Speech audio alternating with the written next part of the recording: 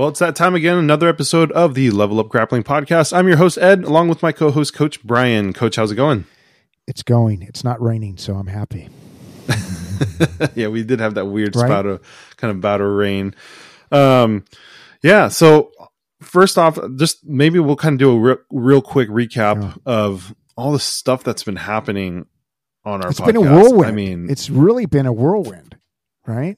Chris Howder, Richard Bressler, Kiko Loureiro, Drysdale. I mean, Barnett. Wow.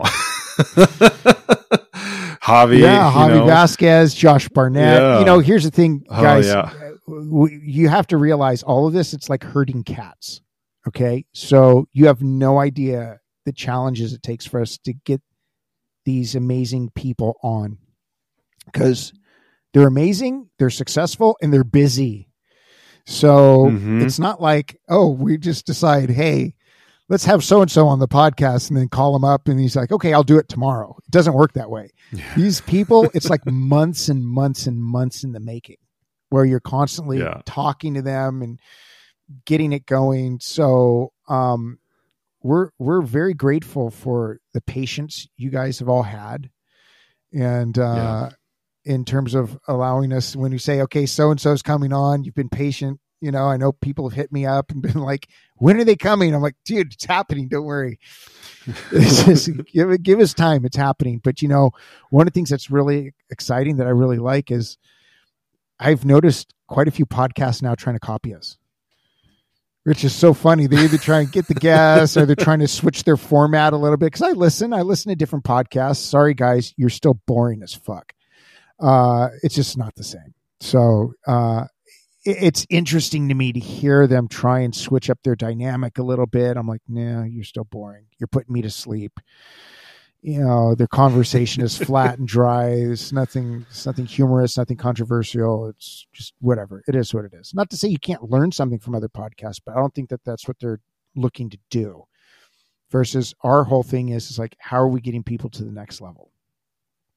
You know, and I mean, I think the other thing is I think we've only maybe prepped one or two guests based on, you know, from their request, but beyond that, it's literally, I mean, I'm telling you guys, like, first, it's like literally Coach Brian and I sit here and wait and for our guests to pop on. And then it's just like, all right, guys, here's how it's going to work. You're going to see 5, 4, 3, 2, 1 countdown. And then Ed's going to start and then we're just going to go.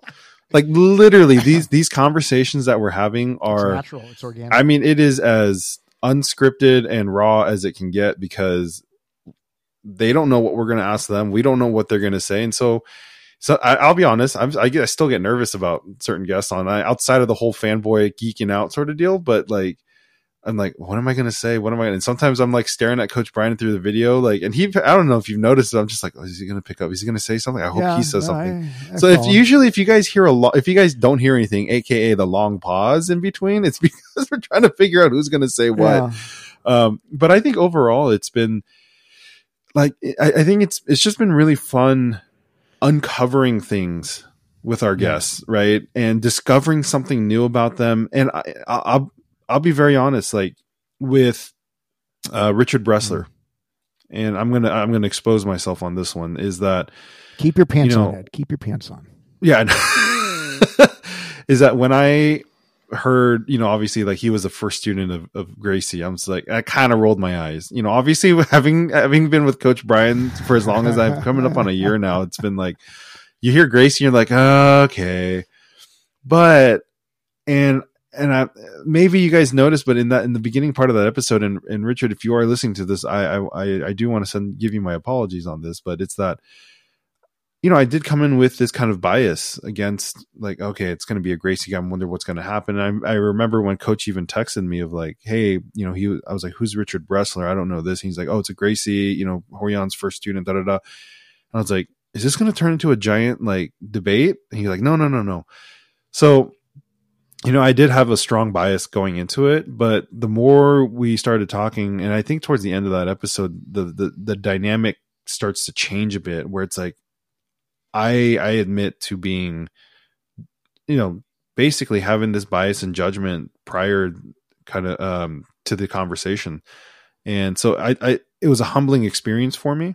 And I have nothing but, I mean, even before the interview, I had nothing but respect for him when I first heard about him, because I think whether you're a Gracie or not, whether you go to a Gracie school or not, it's like, for as much as we may disagree, or at least PCI and Level Up Grappling, for as much as we may disagree on certain philosophies, theories, and fundamentals, I mean, I personally still have always had a level of respect, and just like, I think that was clearly articulated, really, at least I hope it was, when we had Robert Drysdale on. Yeah.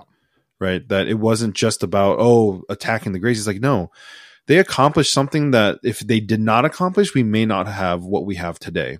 And so there's a lot of respect that I do have for them. And yeah, it's like kind of it does get fun talking about the lore, the stories around kind of all of that. But anyway, I think, even with Barnett, with Howder, all of our guests, I mean, all the way back to Steve Silvers, right? Just like listening to these stories and understanding what can we extract from them. And it's interesting how my thinking has changed over time, because like when we had Josh Barnett on in the last episode, and he's like, if you take the gi off, it's no longer jiu-jitsu. I was like, I never thought of it that way. Right? You take the gi off and technically you're kind of doing catch, you're doing luta libre, whatever you want to call it. Brazilian jiu-jitsu is in the gi. I never really comprehended with me, because I always just figured it was a natural transition of, people are doing gi, and then all of a sudden the conversation of gi versus no gi. But yeah, if you're not wearing the gi, are you really just doing jiu-jitsu? I don't know. I think it's, because we've talked about this before. To me, it's like a blanket term. Mm-hmm. I look at it like this, and anybody can argue with me all they want, but I know I'm right on this. It's submission grappling. Okay. I don't care what you're wearing. I don't care if you're wearing a thong. I don't care if you're wearing lingerie. I don't care if you're wearing a bathing suit. I don't care if you're wearing a fur coat, kimono. I could care less. It's submission grappling. Either you're wearing it with clothes or without clothes. That's it. It's really that simple.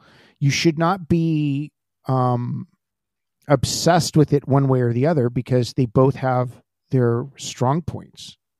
They both have benefits. Right?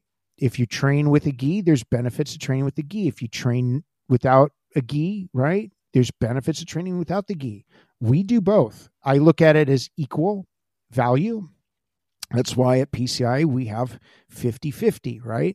50% of our training is in the gi, 50% of our training is without the gi. And there's times where, if we're doing a tournament and we have something coming up, if it's more gi based, we kind of switch, the live training a little bit to favor gi or no gi, depending on the type of tournament. Yeah. But it shouldn't really matter that much. I look at it, it's all submission grappling. And then you have grappling that doesn't include submissions, which is, Greco, folk style, freestyle wrestling. That's non-submission grappling. So if we kind of just split it up into submission grappling versus non-submission grappling, what can you learn? And then you have ground grappling and stand-up grappling. That's it. Mm-hmm. We know for a fact that because of the Gracie influence of submission grappling, the Gracie influence in submission grappling that they did not invent. Okay, we should all accept and understand the Gracies did not invent any form of submission grappling. What they did do is they overemphasized the guard and the ground techniques, and they virtually eliminated stand-up grappling. That's why you have butt scooters today. That's why you have all this overemphasis in the guard. It's funny how we're getting into this. We had a totally different idea for what the episode was going to be about today. We'll transition. Okay. I have a transition into it. Don't worry. So if you look at it, break it down into two categories. It's technically four, but let's start with the two basic ones. Okay. Submission grappling versus non-submission grappling. They're both forms of grappling. Both are important. Then you have stand-up grappling versus ground grappling. Both are important. As you know, I have a much heavier weight and emphasis on the stand-up grappling because 100% of fights start standing. And I always want to be in the dominant position. So we at PCI have an emphasis on stand-up grappling. Doesn't mean our ground grappling is bad, but if you ask me what is more important, it's always going to be the stand-up grappling.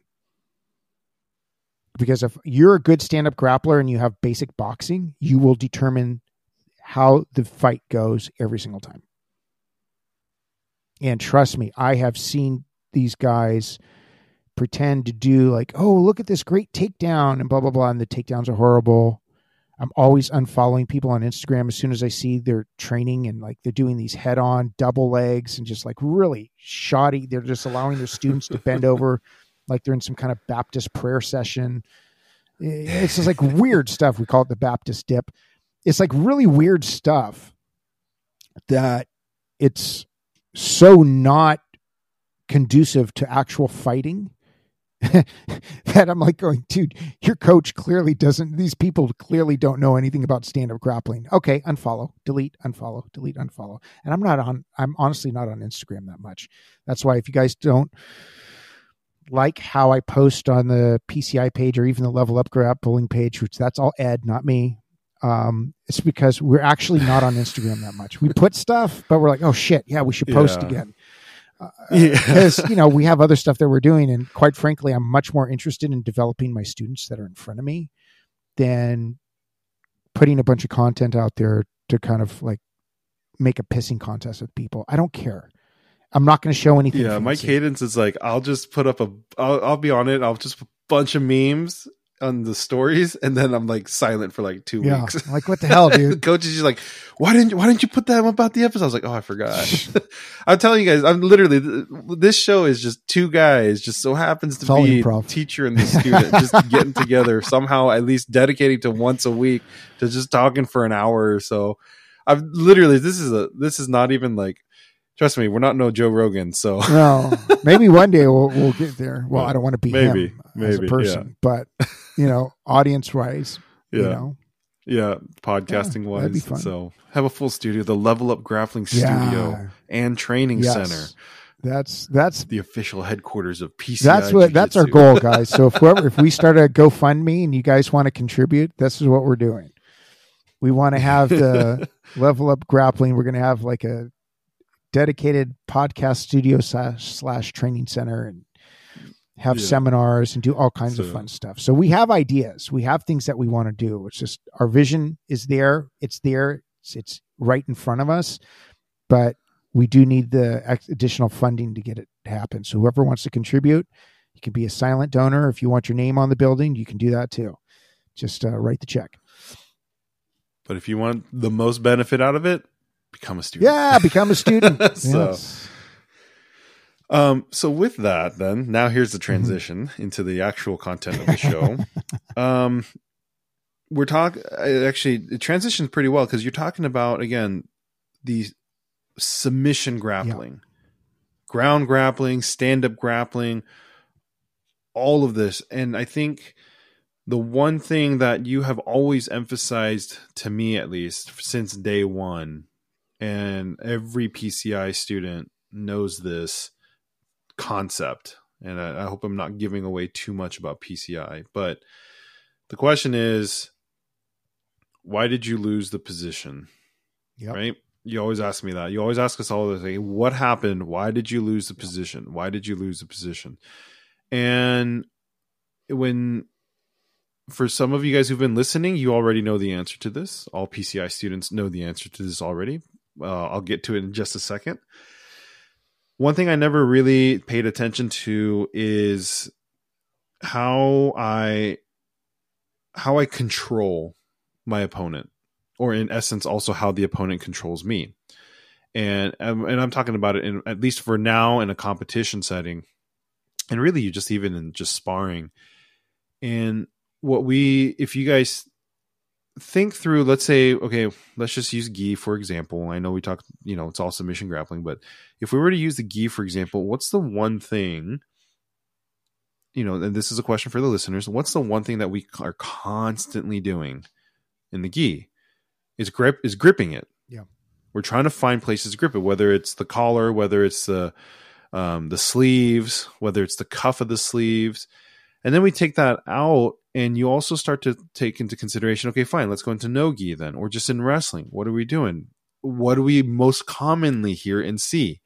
Quote unquote, wrist fighting. Mm-hmm. Everyone's just trying to grab each other's wrists as if the wrist is some sort of major control point.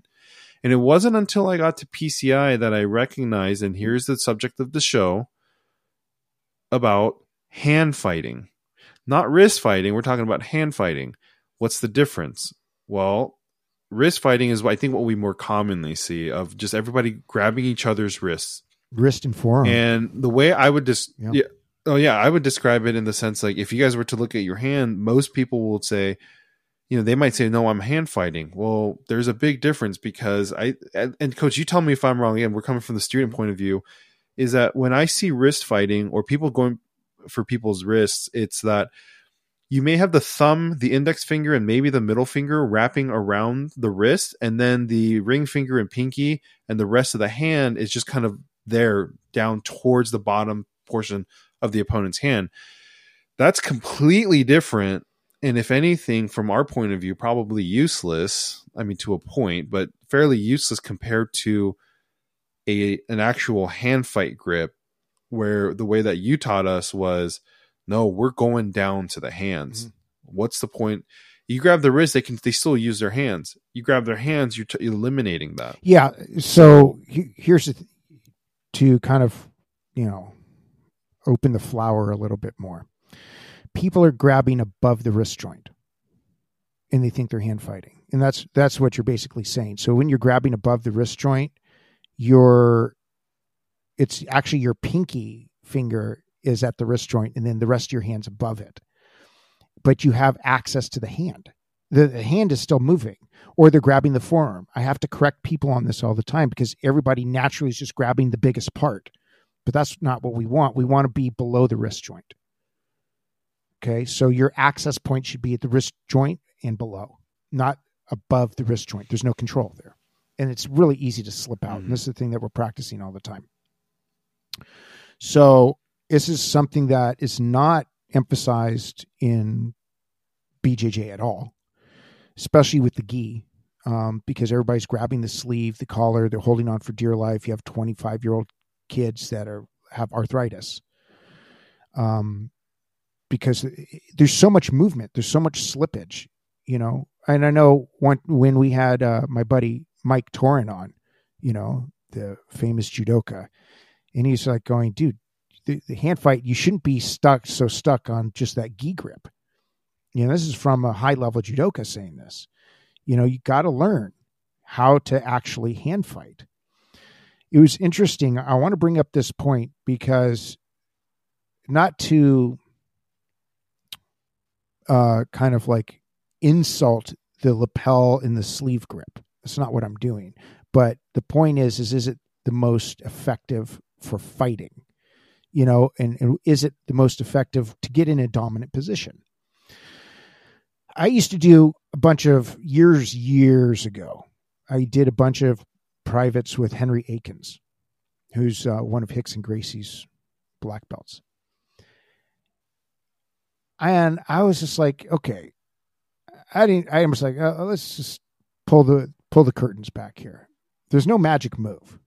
What is he doing? And so I felt when I'd be rolling with Henry Akins, number one, it was very catch wrestling, reminiscent of catch wrestling. His positioning, how he emphasized pressure, and what he quote unquote learned from Hickson was near identical to what I learned from Billy Robinson. Okay. Number two, and this is why I'm bringing this up, as I said, technically what was making Hickson different? He's like, well, the thing that people don't get about what Hickson was doing is Hickson did not ever emphasize the collar and sleeve. He was always taking the hand. He was hand fighting and used collar ties. I'm like, oh, so he's doing catch wrestling. So the thing that I learned most from Henry Akins. It had nothing to do with a move, guys. It had nothing to do with a move. It reaffirmed that what I was learning in catch was near identical and incredibly complementary to what some people will say, is the legend of legends for representing Brazilian Jiu-Jitsu, Rickson Gracie, right? His control methods were near identical to catch wrestling control methods. And I go, isn't that interesting? Now, fast forward 20 years, guess who also has near identical control methods to catch wrestling? You ever heard of a guy named Gordon Ryan? All he's doing is catch. They make little modifications here and there, but literally his grips, his hand fighting, how he's engaging, it's catch wrestling. So let's kind of open up a little bit with this hand fighting thing. Why is it important, Ed? I'm asking you. That's your name. I mean, the way that I've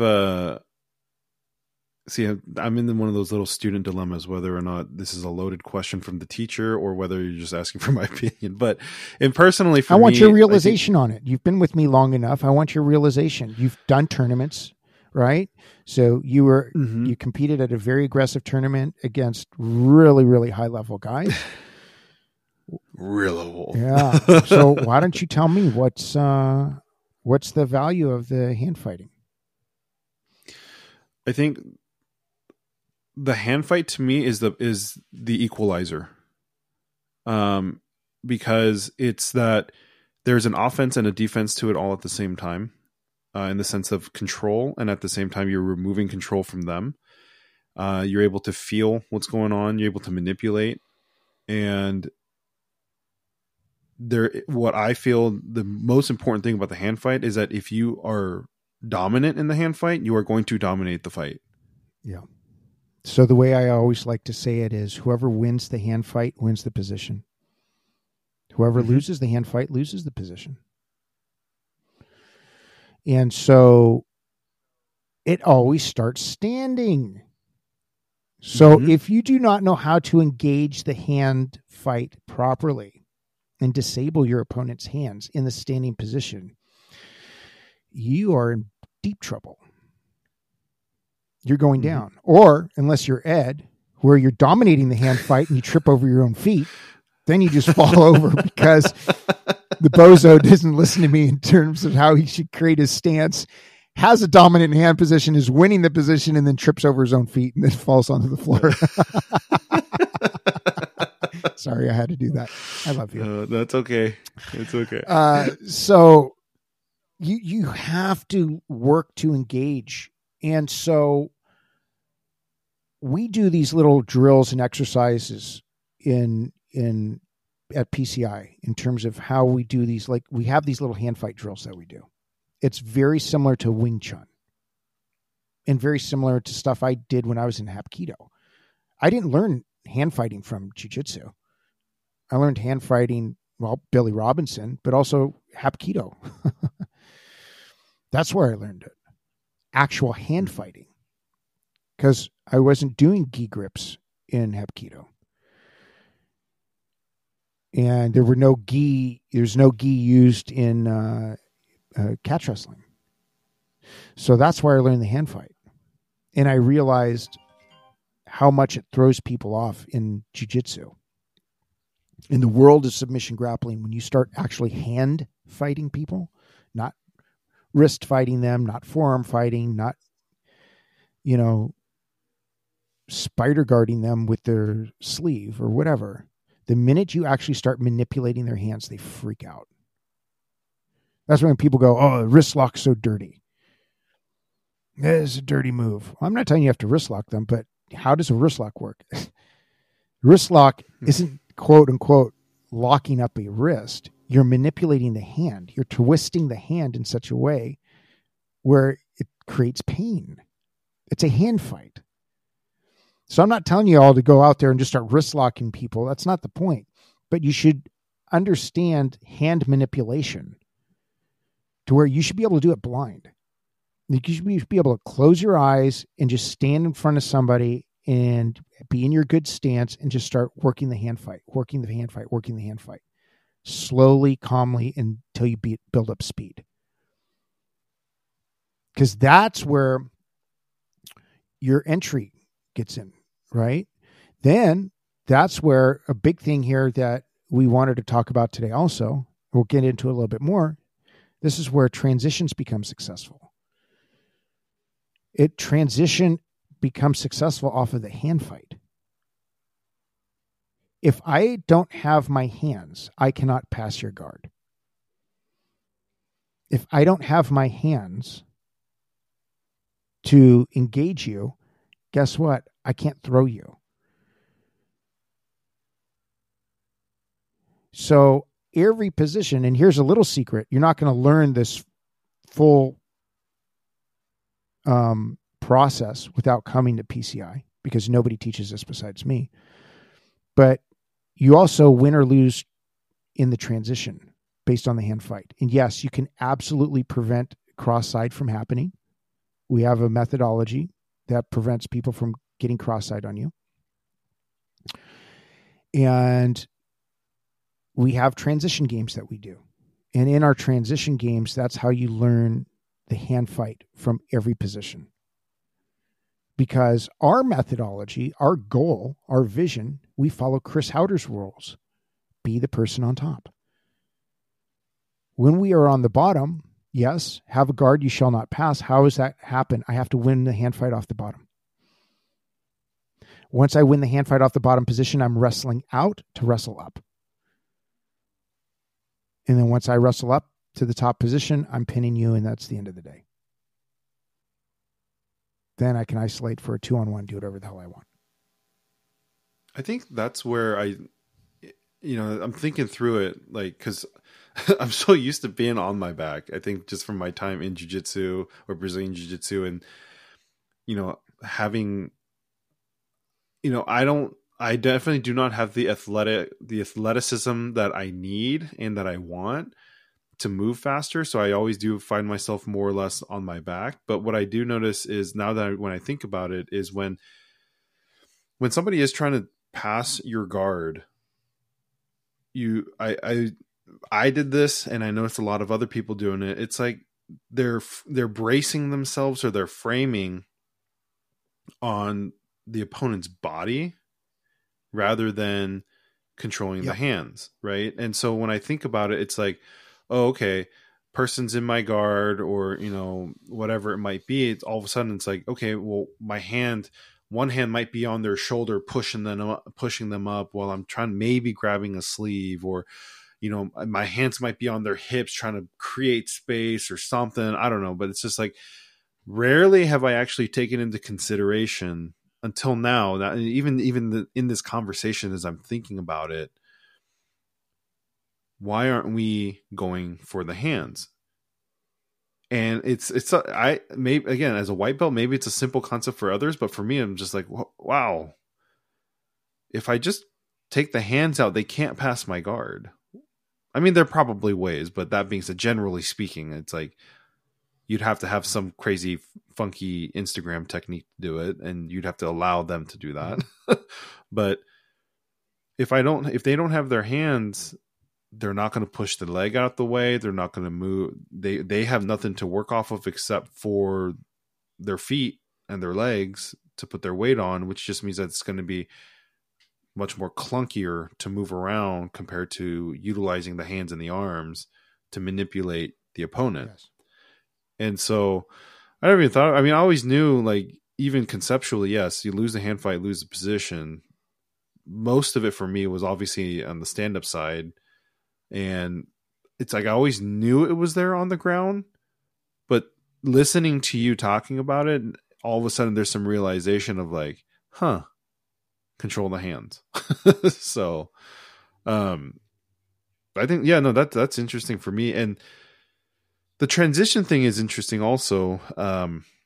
We'll transition into transitions, but it's that as you are moving, as you've, let's say you have the dominant position, you have control of the hands, you are going to go in, and now in essence, you are transitioning into another position, into another technique, whatever it might be.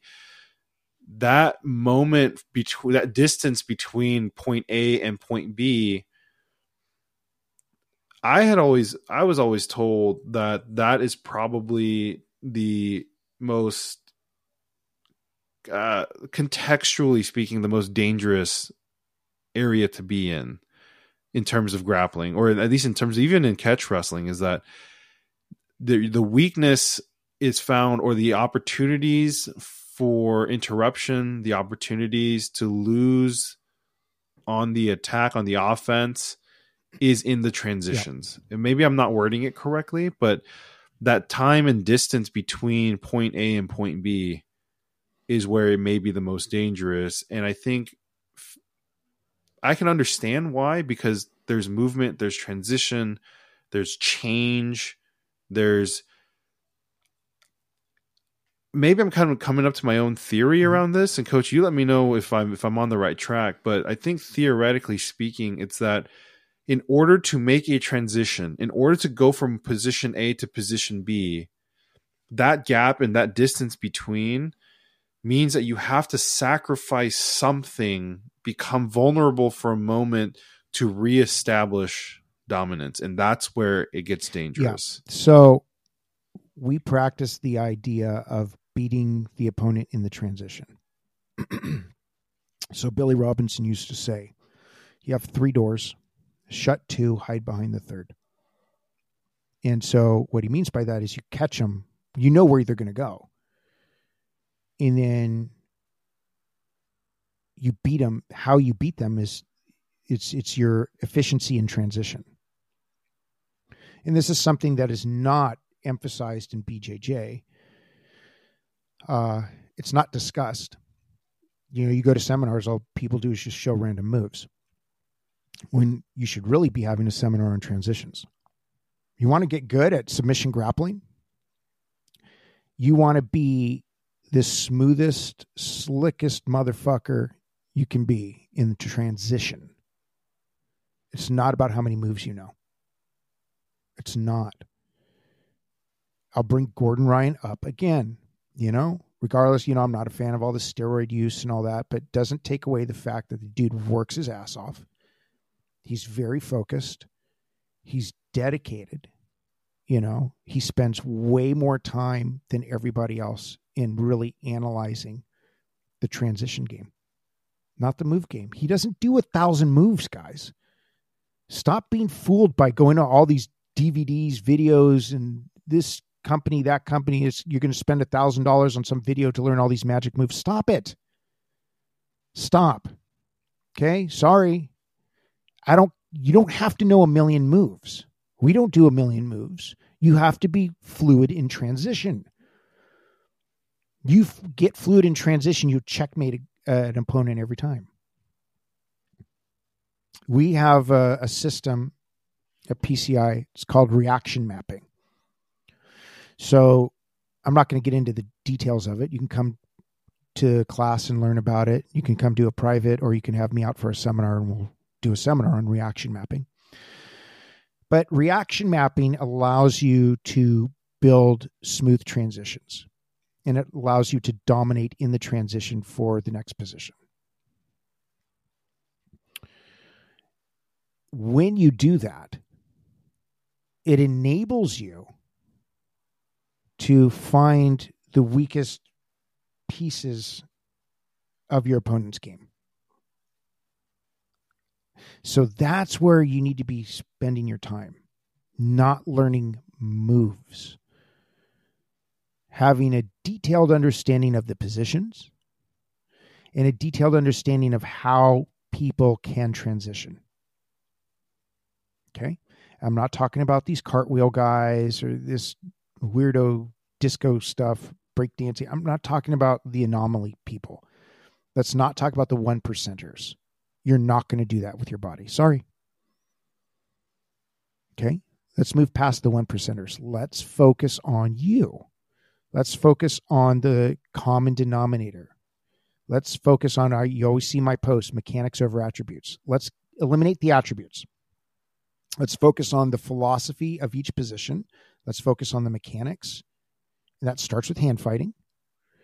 Understand the mechanics of the hand fight, where the hand fight actually takes place.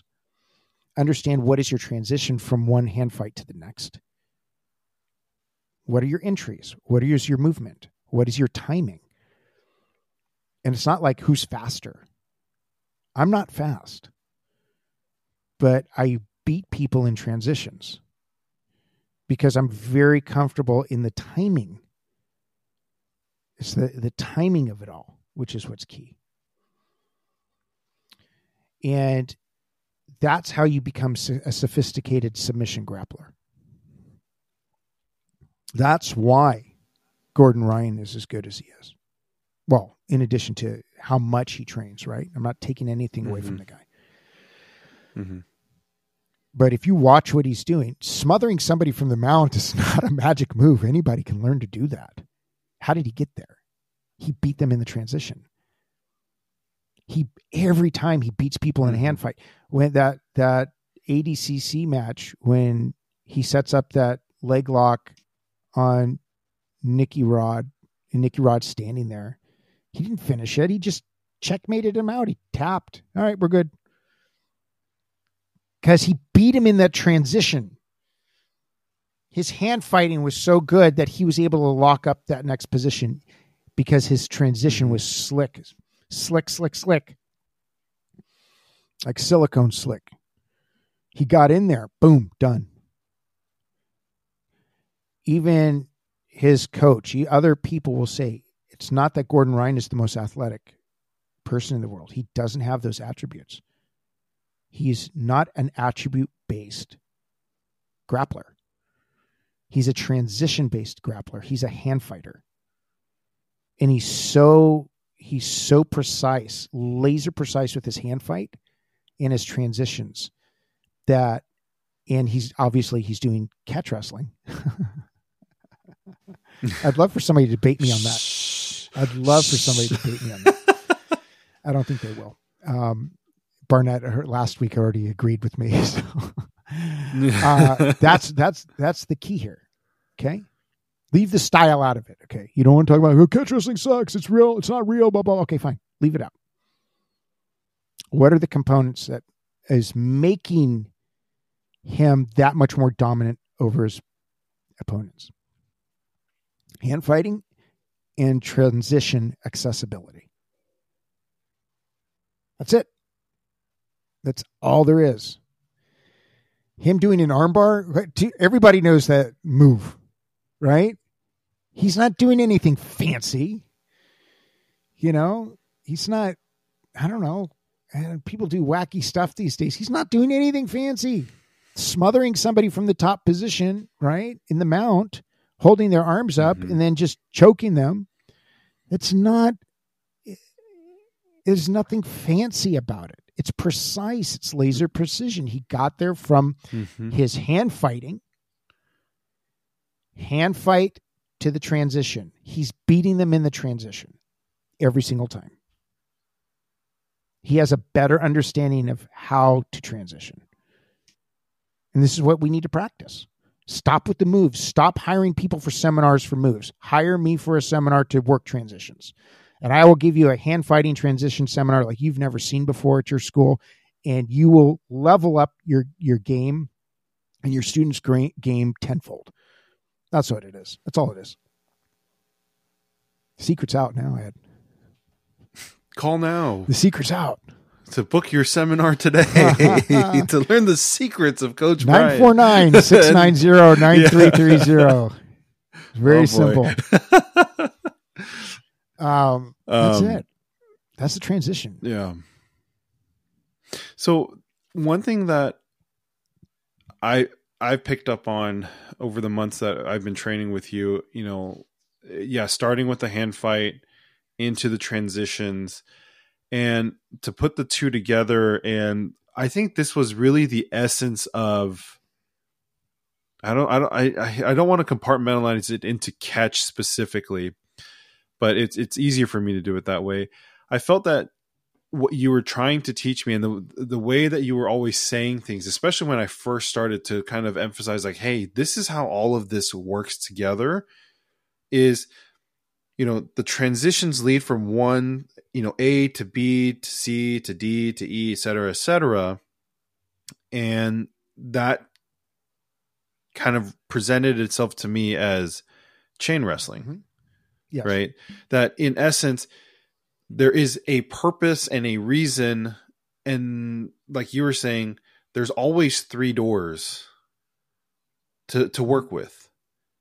And you get to choose which 2 you're going to shut and which one you're going to hide behind. And the transition to me is, I think there's 2 concepts to the transition. There's your transition, in which, not getting political, your transition from one position to another. And then there's also the position of the opponent when they're going from one position to another. And I think when you're talking about catching somebody in transition, it's not so much that we're trying to attack in our, again, the distance and the gap between point A and B. It's rather that we are already at point B, and whoever our opponent is going from, E to F, and that gap in between, that's when we're catching them. That's when we're attacking the transition. And so, but on the other side of it is that by doing all of this, see, I'm trying to articulate this the best that I can, because I see this picture in my head. I see this kind of flow chart, spiderweb flow cycle thing in my head, but it's hard for me to articulate through words, in that it is going from one thing to another, and you already have that, like you said, the reactionary maps, right? You already have it mapped out, because you understand, again, metaphorically speaking, the 3 doors. You already know what you're going to do, because if you're going to hide behind, let's just say we're not looking at it from the point of view of catching them off guard and by closing 2 doors, one, and hiding behind 1 door. It's almost like I have 3 doors available, and I'm curious to see maybe what is the opponent going to shut. If they might end up shutting one down, so then I already automatically know I'm going to go down door A or C. And then if they shut C, then I've got A and B. And by knowing all of these, you're able to transition from one thing to the next over and over and over again, and all at the same time. And it's like this weird thing. Everything happens simultaneously, but I can only speak at one thing at a time. But in the sense of, you're trying to catch their transitions as much as you are transitioning from one thing to another, from one position to another, to gain an, I don't know if gain is the right word, maybe to get to a advantageous position. Well, you're forcing. Well, at least what we're doing. Everybody does this differently. We are forcing reactions. So when we are doing reaction mapping, we get to the point where we're forcing a particular reaction. We want telegraphed reactions. We don't want subtle reactions. I can play off subtle reactions. When you play off subtle reactions, that's a black belt game. I'll give you an example of that really quick before I finish my thought, which I'll probably forget it anyways, but that's okay. I was training with a friend, really, really good black belt, amazing guy. And one time people were watching us at his school, and we were inside. He had me in the cross-side position for probably close to 20 minutes. He refused to move. I refused to move because we knew each other's transitions very, very well. He knew that the next step, the next move, whoever transitioned sloppy was basically going to win, right? That's who was going to win the next position. Like, he was fighting for dear life. Like, he did not want me to move because he knew if I transitioned out, I'd get on top and smash him. Okay. because I don't just hold. When I do it, I have a different pressure game, right? So it's the catch stuff is like I hold. He didn't want to move. I didn't want to overreact a particular way because he has this really good spinning armbar from the top. He's smaller and he's really fast. So I knew that if I reacted a certain way, if I telegraphed reaction a certain way, he would catch the armbar on me. So we were just content just sitting there for 20 minutes. And everyone's like, what is this? But they had no idea what we were doing because we knew each other's methodology so well and what our next transition was, where we were like, we're just going to hang here. Isn't that kind of how historically how catch became pro or led into pro wrestling? Is that because these catch wrestlers were so amazing at what they do? It's like you're saying, they know that as soon as somebody gives up or makes a sloppy transition, it's over. So they would hold each other in a position for like hours. Yeah. So you're right. When you imagine this, you're with somebody at the same level as you.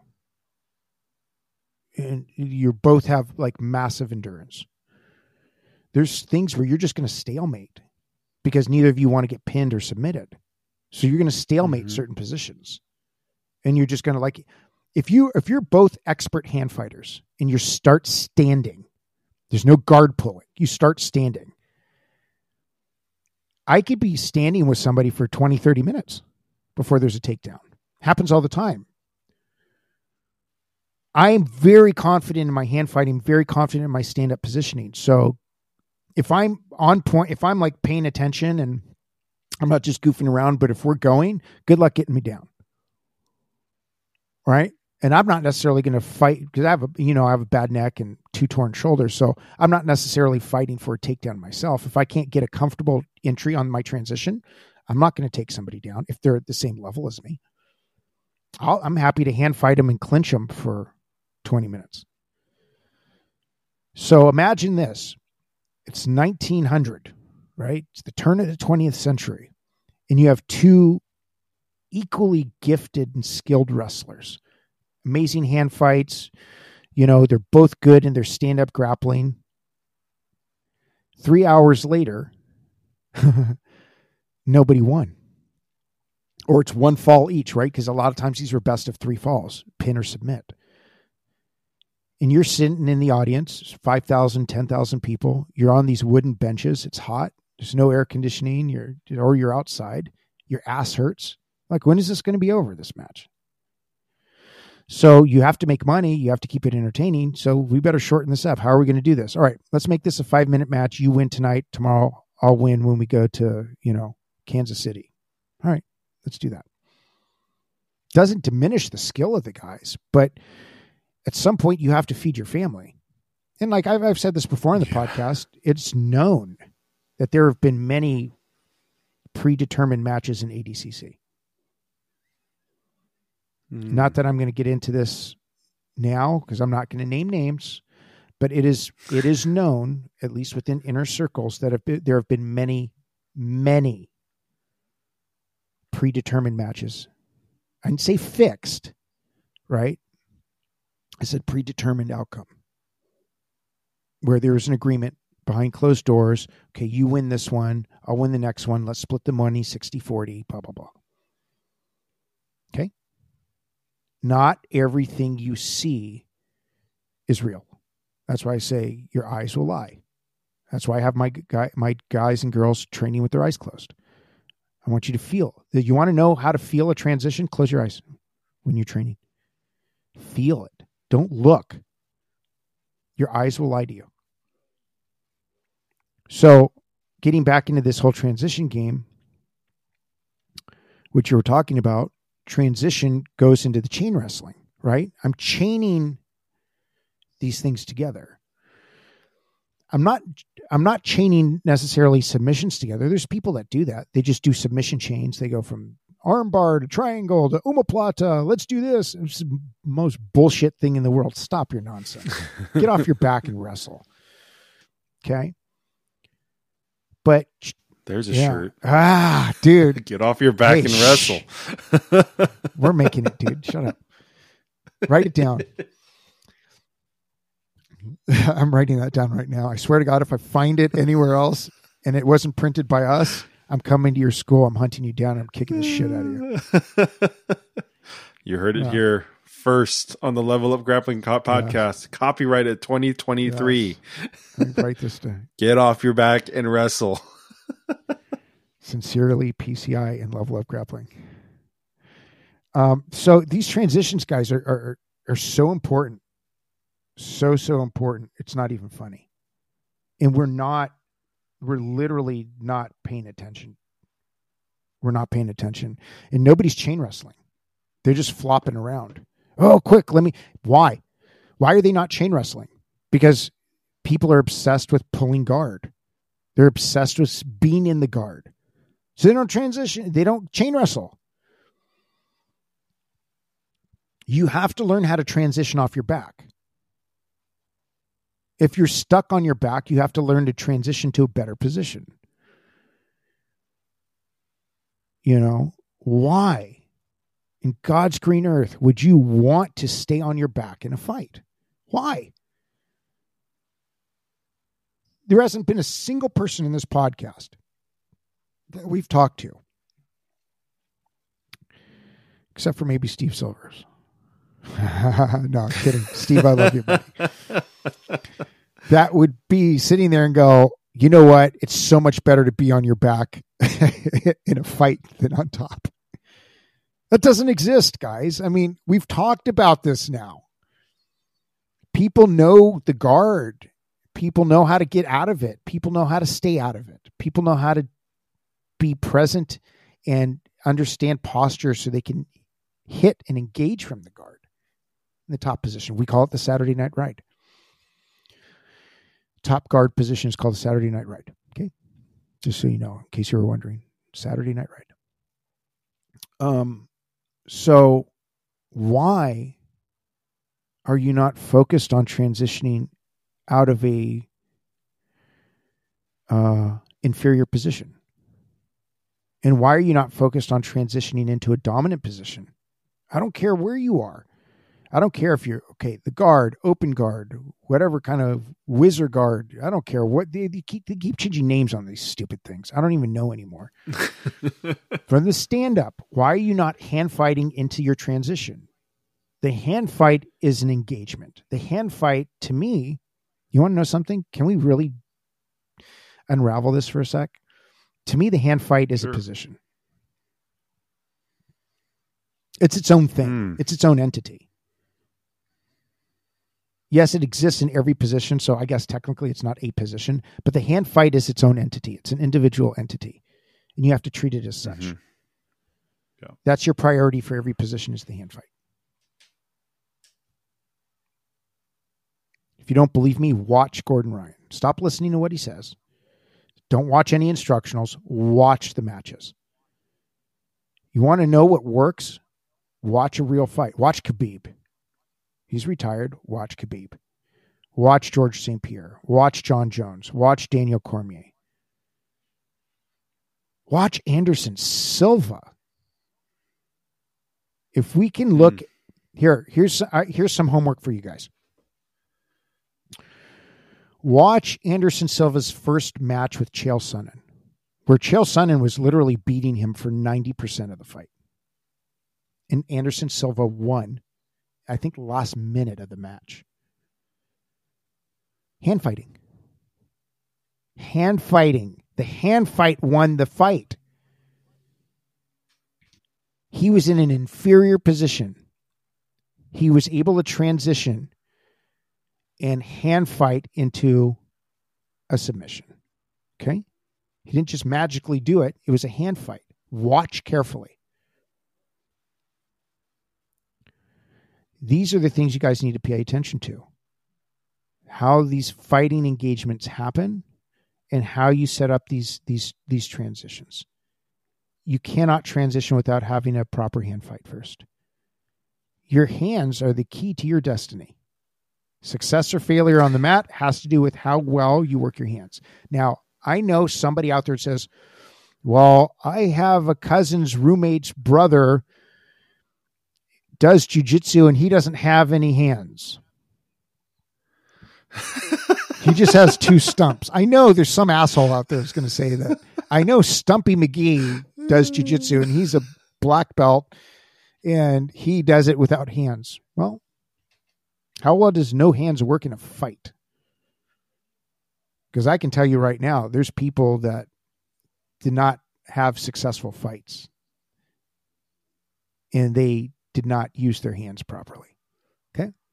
Well, I even think it from, I've talked to you about this from a law enforcement perspective, right? Now, I'm not law enforcement, but we have a lot of students that are. We have a lot of students that are. I mean, you just always hear about how you have a lot of law enforcement guys going into BJJ and all this and that, but you go to, and you end up at a school where, if you are on your back a lot as a law enforcement officer, like why would you want to be on your back? I assume you would want to be on top, right? Yeah. And that, are they working on the transitions to be on top? And if anything, especially the hand fighting part, to me, I figured that would be probably one of the most important things in terms of not only just control, but for your own, officer safety. So I think this is a great conversation, especially we emphasize a lot on the hand fight at PCI. And it's something that we spend a lot of time going over, and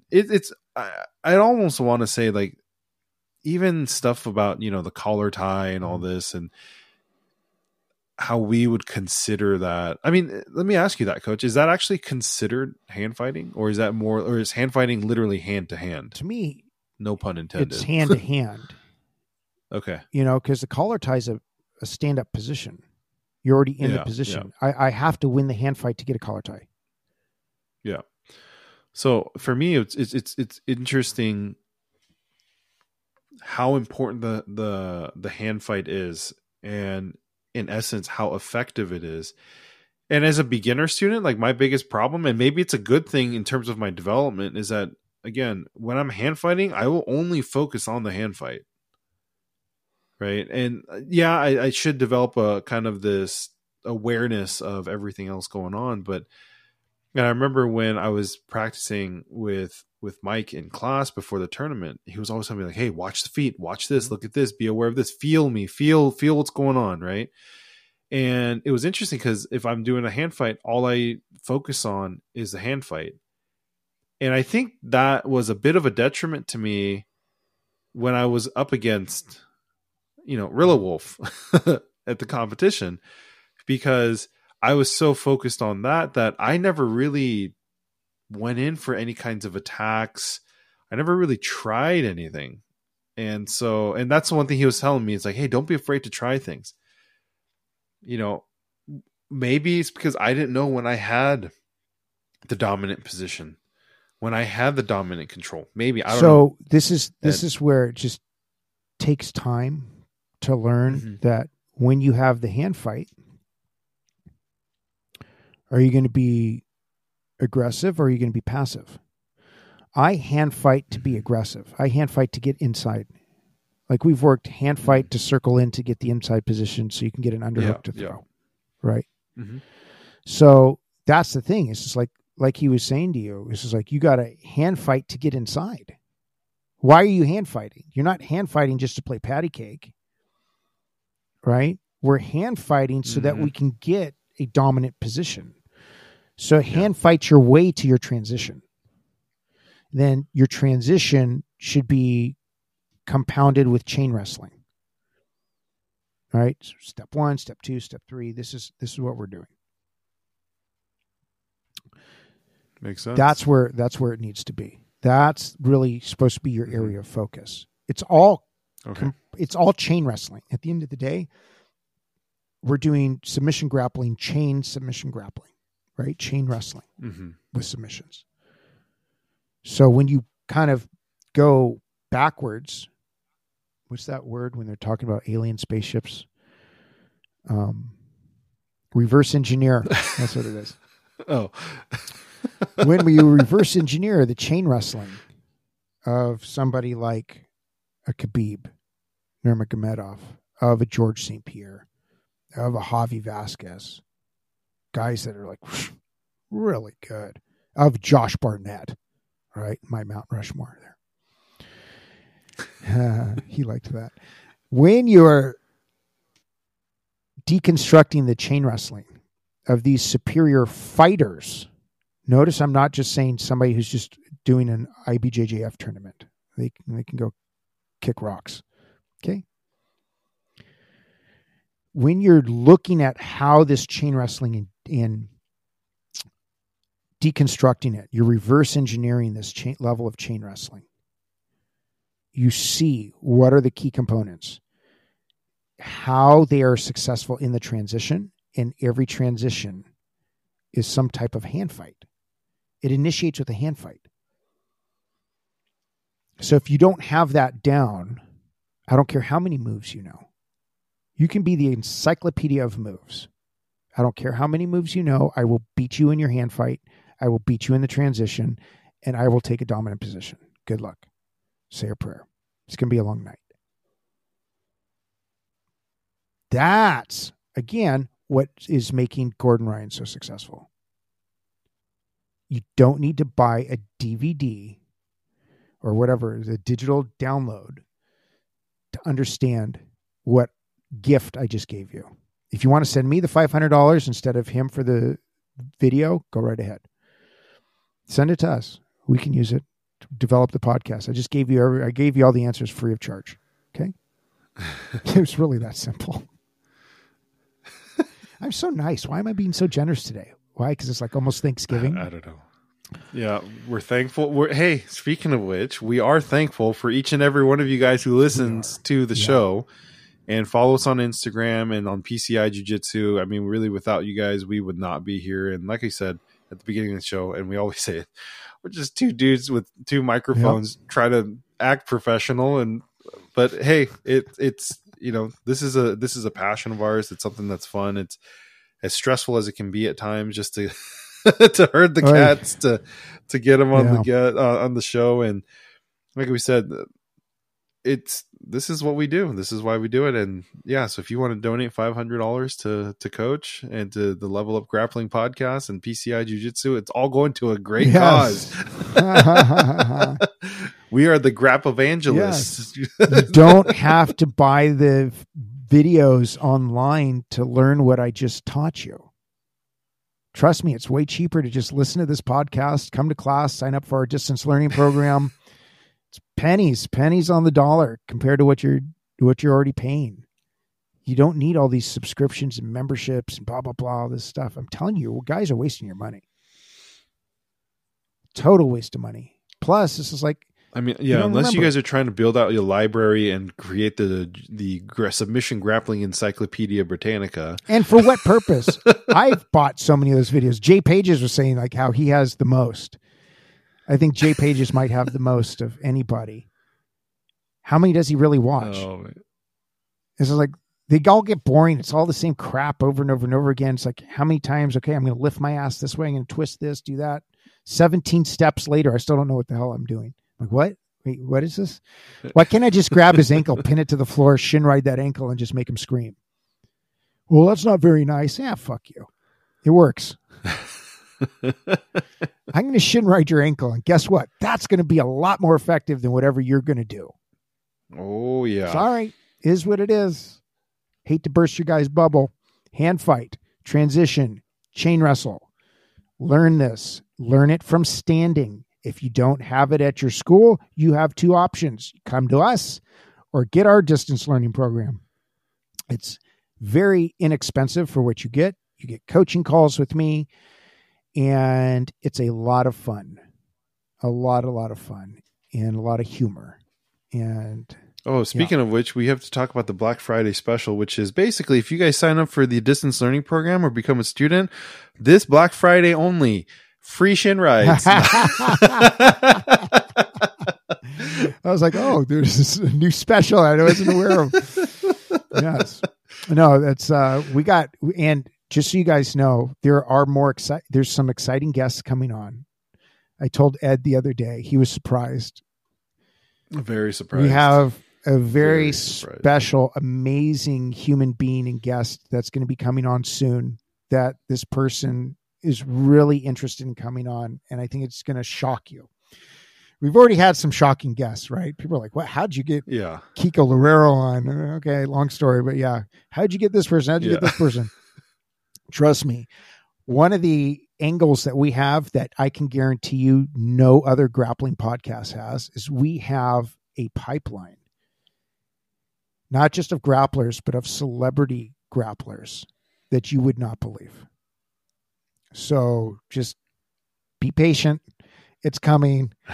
This is going to be a lot of fun. We're going to have a lot of cool, interesting people coming on that you guys are going to thoroughly enjoy.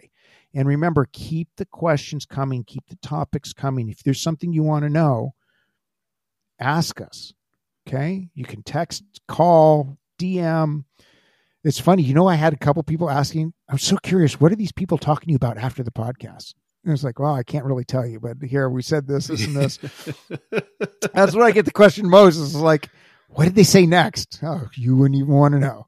The private stuff. It's like, because then all of a sudden it's just like, yeah, I had a conversation with this person after the podcast, which was another 45 minutes or an hour. And this is what we were talking about. And, sometimes people just want to keep certain things private.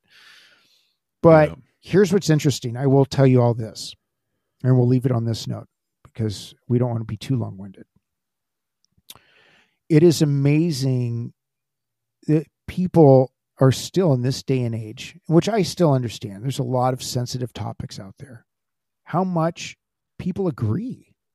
There's a lot of agreement behind closed doors and a lot of frustration, mutual frustration behind closed doors that people don't want to talk about in public. I'll say that they don't want to talk about in public because, they don't want to burn bridges. They don't want to piss somebody else off. They want to be very careful. We're here. I'll talk about everything. I don't care. It's not about burning bridges, but it is about, a certain degree of exposure. And let's just be honest. Let's all talk about things honestly. I think that's important. Why can't we just be honest with each other? The Gracies didn't invent jiu-jitsu. Okay. Next. The Gracies took away stand-up. You guys are all butt scooters. They didn't invent any moves. Sorry. Who gave them their black belt? Scratch your head on that. Okay. Oh, wait. It wasn't Maeda? Huh? What? Okay. Not going down that rabbit hole today. Yeah, that's another episode altogether. I got to get to physical therapy. Oh, yes. Ed has to get to physical therapy. My thumb healing. So quick update on that. Got my pins pulled out. The cast is off, and I'm moving. I was telling Coach, a doctor said for 3 months, no jiu-jitsu, no grappling. Not because of the strength it requires, but the unknown aspect of basically what's the word? Sporadic, whatever. Like you just don't know what's going to happen. And so drilling would probably be fine, but so I made an agreement with my doctor. I said, all right, I'll give you this. Give me a month. Give me a month. I'm going to work really hard at being in recovery, getting my joints moving again, my bones healing, and I'm going to get back on the mats and I'm going to drill very carefully. Probably won't do a lot of live sparring or anything of that sort. Be very gentle and careful during dynamic drilling, but focus a lot on the static drilling. And I'll say, I'll come back and I'll show you that I'll be all right. So, and the doctor agreed to it. And so the month of December, November/December ish, I've been swinging by to record some videos with Coach, but, which is for distance learning. But beyond that, I probably won't be like fully back on the mats till probably January, but that's not a bad thing in the sense of it's a time for renewal. It's a time for resolution. So with that, Coach, I think that's it for me. I got to get to PT here. And anything from you? www.saniblesports.com/PCI Jiu-Jitsu for 10% off every time you purchase. Just put in that discount code PCI Jiu-Jitsu on checkout. So you can always have a discount with Sanibel Sports. Outside of that, we got lots of cool guests coming up. Send us your topics, questions. I love that. Controversies, whatever you want to talk trash, go ahead. Well, actually, Chuck said that the Josh Barnett episode was the best yet. Oh. So Chucky will be on soon. Hi, Chuck. Yes, He'll be on forward soon. to that one. I was going to have him on yesterday, but he got tied up. Maybe we'll have him on next week. We'll have him on. All I'll say is this: from what I understand about Chuck, and from what you've told me and my experience with him, Chuck's a fantastic human being. Yeah.